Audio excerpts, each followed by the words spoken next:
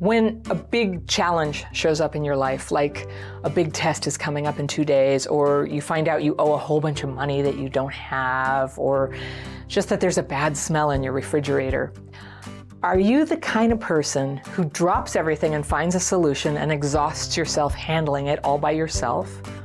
Or are you the kind of person who gets overwhelmed and goes into avoidance, struggling to take any action at all?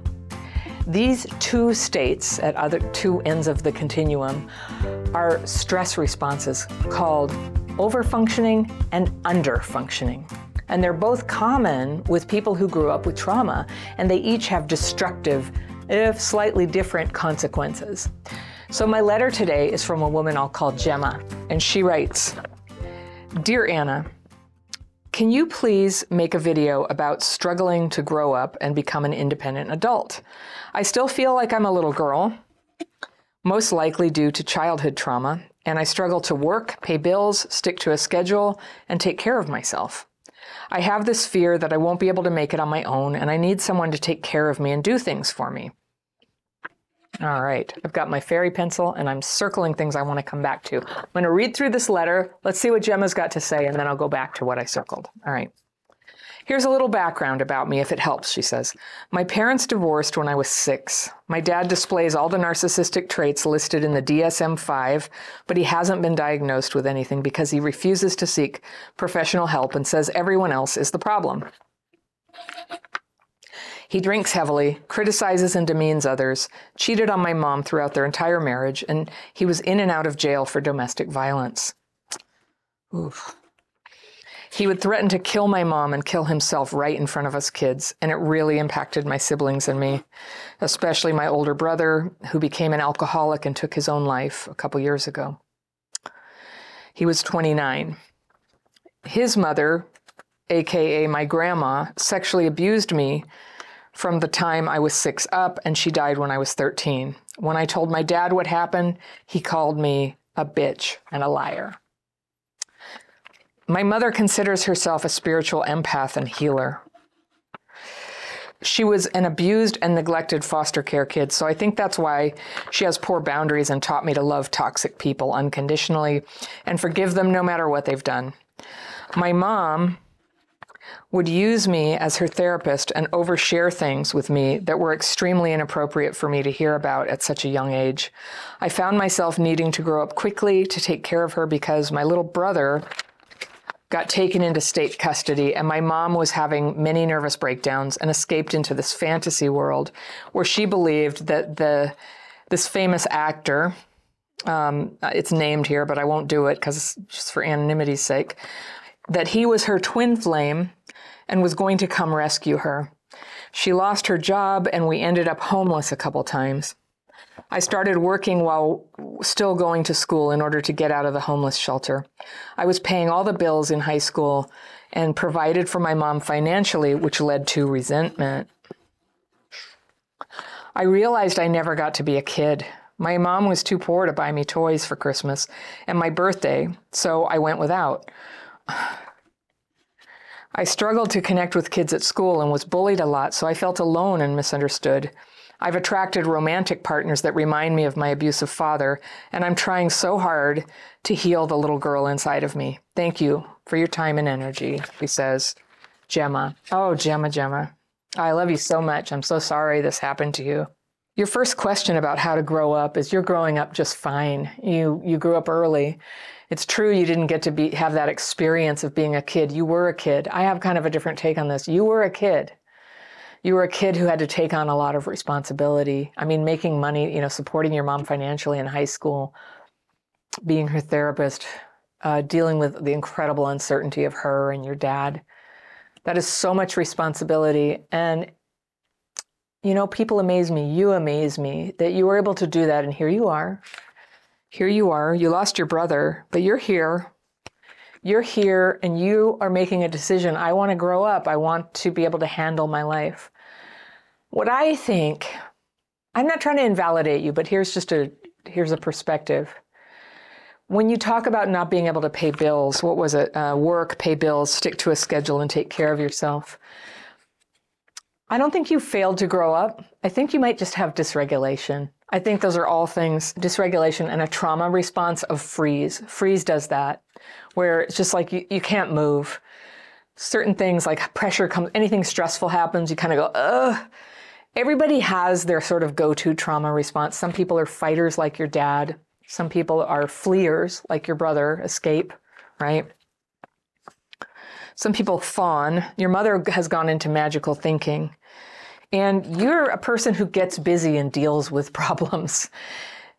And you do that, but there's something in you fighting it. Because I mean, anybody who could support a family in high school, that's just like not easy to do. And I would imagine you probably had to do a lot of covering up and protecting of your mother for her to not lose custody of you, right? Holy cow. Clearly she's mentally ill. That's very sad. It's very sad. Her delusional beliefs, the whole thing, the spiritual empath and healer, that is an identity that can attract people who are engaged in deep magical thinking. And here, I practice Stoicism basically, and I want to present to you a Stoic picture of this, because when and if you've gone to therapy, they may have talked about your inner child, the little girl in there, and if that's what you are connected to, you totally, yes, do that. As somebody who has a somewhat Stoic approach, not on purpose, I retroactively figured out that's the word, but sometimes I've just been a very practical person, and I just say, I had to do a lot. I had a lot of responsibility as a kid, like way over my head when I was little. I wouldn't even compare myself to you, but there were some things. And the thing that's helped me is to just try to stay in reality and just say, yes, all that's true. And I had an opportunity to talk about it. I had therapy. Maybe it was helpful to talk about that stuff. I think in the beginning it was validating, but the thing is, the therapist, the first few that I ever ended up with, I often felt like my tragedies were a little bit like porn or something to them, that they were just like, oh yeah, tell me more. And they would want to talk about that. And everything in my life has been because I was able to move my focus off of what happened, acknowledge it, yes, I'm not trying to be in denial, but I do not believe that for all of us, certainly not me, that talking about it produces healing. It's a stage. It's a stage to admit it to somebody and to get somebody with perspective to go, oh, there's a word for that. That's abuse. That's da-da-da. There's a common pattern that shows up in people who experience that. That's very helpful. But then there needs to be a solution. And what you're doing here when you're talking about wanting to work and pay bills, that's my theme right now. I sing the praises of work. Work is a way that brings stability, choices, prosperity, connection. There are many good things that come from work. So if you can't do it right now, yeah, there's a lot of suffering and there's guilt and shame and all that. But I first just want to validate for you, it's very understandable that you're freezing up around this stuff. You didn't tell me how old you were. I have the impression that you're youngish, and because your brother was 29 a couple years ago, so you're somewhere in that vicinity. Working is important, but your trauma is upon you right now. And your mother, I guess, is still alive and still doing all this stuff. And you're visiting, you're exploring like what happened here and kind of reckoning, wow, your mom is like delusional. I can't hear that there's anybody you've ever been able to count on for security. And that's hard, but what it comes down to, like some people, they will try to rush into relationships, and a few people will get lucky, and the way they are and who they meet, they find somebody who's totally stable for them, and they're in love and they stay stable in a marriage from there on out. That happens. But if it hasn't happened to you, and that's not how it happened for me, I had to learn to be that person for myself. And being that person for myself, all by myself, is not healthy, but being that person for myself while also taking reasonable actions to have a community and some support around me, that has hit the sweet spot.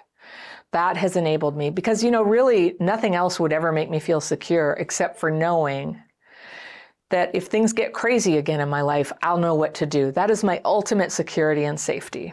If it gets bad like that, I'll know what to do. And I know what to do from experience, having to do stuff, having to deal, I just remember When I was in college, I didn't have financial support. I barely had any financial aid. I just did not have enough to live on. I was living in this horrible apartment where there was some very bad landlord stuff going on. And I had a roommate. We were packed into this little apartment. And I had a job at a sandwich shop. And the sandwich shop was a real horrible place to work. The people who ran it were mean. They were rude to me. It was money, right? I needed some money, and I worked there 15 hours a week and went to class and made this little amount of money, and I barely had enough to eat. I had one pair of shoes, one coat. Oh, here I go. I'm one of those people. Oh, yeah, the old days. But I'm just telling you this because it ended up being one of the finest experiences in my life. Is I had just a little bit of money, just enough to get by. And I had to eat French toast with like cheap bread, eggs, milk, margarine. I had that like every day for dinner. And then I worked at a pizza place, and so I ate a lot of pizza. And whatever I could get there, like I pieced it together like so many people do, like so many people are doing right now. You piece it together. Occasionally people come in and help. A family member gave me a job helping care for some old people at their home, which was like a huge step up in my life back then. But when I was at the pizza stage and, trying to get to school and have enough to eat, I used to buy these boxes of like hot cocoa in the little envelopes, and I got it on sale. It was like the cheap generic kind. And I would let myself have one packet at the end of the day. I would, the sandwich job was physically taxing, and especially I was in school full time, and it was a lot of like walking around, and I had to break down the boxes and mop and all that stuff. So I would get home like sweaty and exhausted and smelling like disinfectant in the sandwich fridge. Many people have had this kind of job. I'd take a shower and I would eat my French toast. Or maybe I didn't have French toast on sandwich days. It was the other days. So I'd had a sandwich, and then I'd have one little packet of this cheap generic hot cocoa, and it was delicious, and it was like my special time. And I think this was a formative time. And the reason I was in this situation in that job is I had been in a 2.5-year relationship with a guy who I thought I was going to marry. And he just was having an affair with somebody very close to us, and for like months under my nose. And it was heartbreaking. And I was 21. And I thought I was going to really like go over the ledge of just like heartbreak, and I give up and I can't do this. And having that job and going to school, I got very serious. I did well at school. And it was that little packet of hot chocolate at the end of the day that I was like, I did it for another day. I was stoic. I was going through hard times. I used to carry so much stress in my body because I had CPTSD, but who knew back then? This is a long time ago. But I was always like on the verge of having a terrible ulcer. I had terrible stomach problems. And I had a hard time eating, actually, because my stomach was in pain so much of the time. I was really carrying the stress. I smoked cigarettes as much as I could afford to smoke cigarettes. I was really on the edge. And so it was a turning point for me to be able to take care of myself, to make ends meet, just to make ends meet, even though they were tiny ends. I had this pair of Vans and they were ripped. I had this coat that I got from a thrift store, and that was it. And when it was raining, like my shoes and my coat would get all wet. And I would have to have all these measures to try to get it near the oven, not light it on fire, so it would be dry in the morning. I did a lot of trudging in cold rain. It was a tough year. And it wasn't the only tough period like that I've ever had. I've had like 4 or 5 periods of my life where I was really like kind of at the edge of being able to deal. And at each time, in the little measures where I got through it, I made it, I changed. When I look back, I would say these are the periods when I grew the most, when I overcame my trauma the most. And I think this experience of self-determination are so powerful for healing and underrated. It's not all about talking about what happened. It's about getting on our feet and being able to do that. Now, at that stage, I had so much work to do in order to learn how to have relationships that weren't completely colored and driven by the traumatic parenting that I'd experienced in the past. And I would expect you have a road in front of you too. But it's a road that you can walk safely and without ruining your life if you dare, if you can seek out mentorship and community from people around you. So your dad was an alcoholic. You qualify for Al-Anon. I cannot say enough good things about how good it is, how much I wish I had found Al-Anon sooner in my life. I wasn't ready. I think I did know about it, but I was only ready when I was ready. But when you can go to a meeting any night and be with people who understand, and you can be yourself, and you can sit there in your wet coat and your wet shoes and your backpack, and you're craving for cigarettes that you can't afford, and your stomach ache, you have a place to go. And then you have this thing like the 12-step process to start moving through all the troubles and make sense of your life and have companions along the way. You are living large. So many people are living in isolation and they don't have that. I really encourage you, avail yourself of that community. You can get through a lot when you're with people who understand, who are also working on themselves. And then you need tools. If you go to a 12-step program, I encourage you, look for the very strongest sponsor in the room, even though it intimidates you, and ask her if she will sponsor you. That's my suggestion. You can also, in addition to that, or all by itself, come be in our program, take the daily practice course I teach.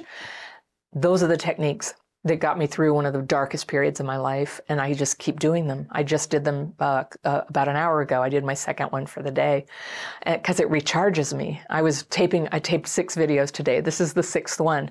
It takes a lot of energy to do this.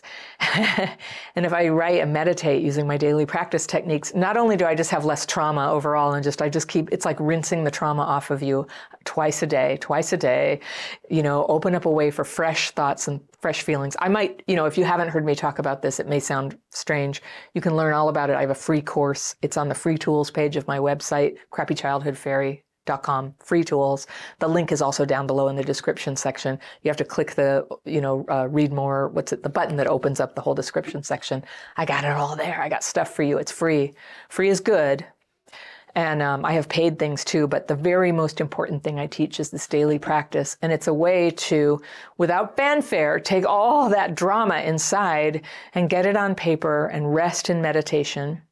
And it's something you manage. You don't have to wait for somebody else to give you the healing. You don't have to come up with any money for it. You just have a tool at your fingertips. You take paper and pen with you in your backpack or purse always.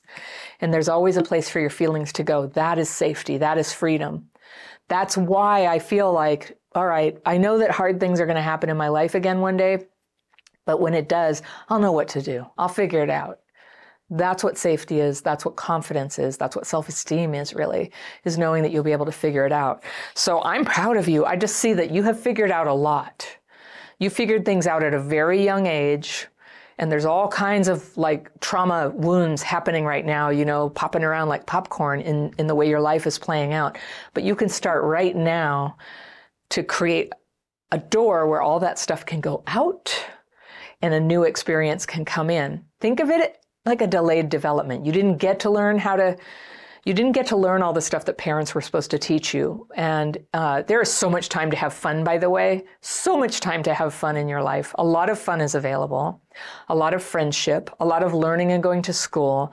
Like a lot of the things you missed. There will never be a childhood again. But a lot of the things you missed, you can have. You can have them. The trauma gets in the way. So priority number 1, heal the symptoms of trauma.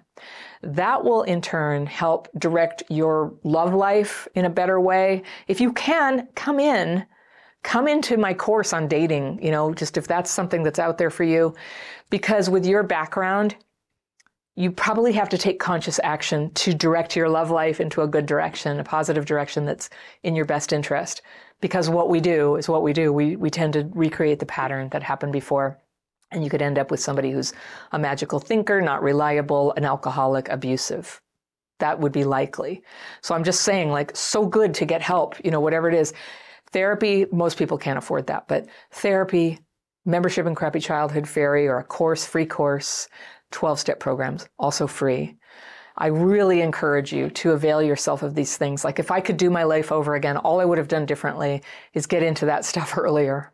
It's made all the difference, and it solved the problem of loneliness. My 12-step life solved the problem of loneliness. And when you have people who you can always hang out with, you never have to rush into a relationship. I mean, think about it. Everything bad I've ever done was driven by loneliness. What about you, right? So when you don't have healthy friends in your life, you can create an environment like that by dropping into a 12-step program. That's who it's for. If you're watching this, if anybody out there, if your problem is drinking, AA, so powerful. I don't have that one, but I would definitely, I love AA. It's great. I go to open meetings sometimes. If it wasn't alcohol in your parents, but everything was all dysfunctional, ACA, Adult Children of Alcoholics and Other Dysfunctional Families. If money is the main locus of problems, Debtors Anonymous. If relationships are the main locus of problems, Sex and Love Addicts Anonymous. There's a number of 12-step programs. I'm not listing them all, but just saying, there's one for everybody.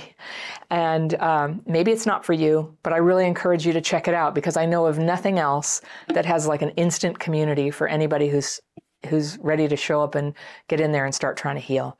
So I love you for trying. Thank you so much for writing. I'm proud of you. I know you can do this. And you have here at Crappy Childhood Fairy a community of people who are 100% behind you. And I would really like to ask the commenters to be loving and kind and supportive toward Gemma. What a good woman you are. So we're behind you. And if anybody here feels like their trauma has affected their lives, if giving you CPTSD made it hard for you to get going in your life, take my CPTSD quiz. This quiz has been taken by thousands of people, and in it I list a whole series of common symptoms that happens. You may not be able to get a diagnosis from a professional. It's not even recognized in the United States, but I list the common symptoms. And you can check the box and just see, do you have these? And you can self-identify. If you have the symptoms, I don't care what you call it, you belong here. So that quiz, it's the Childhood PTSD quiz.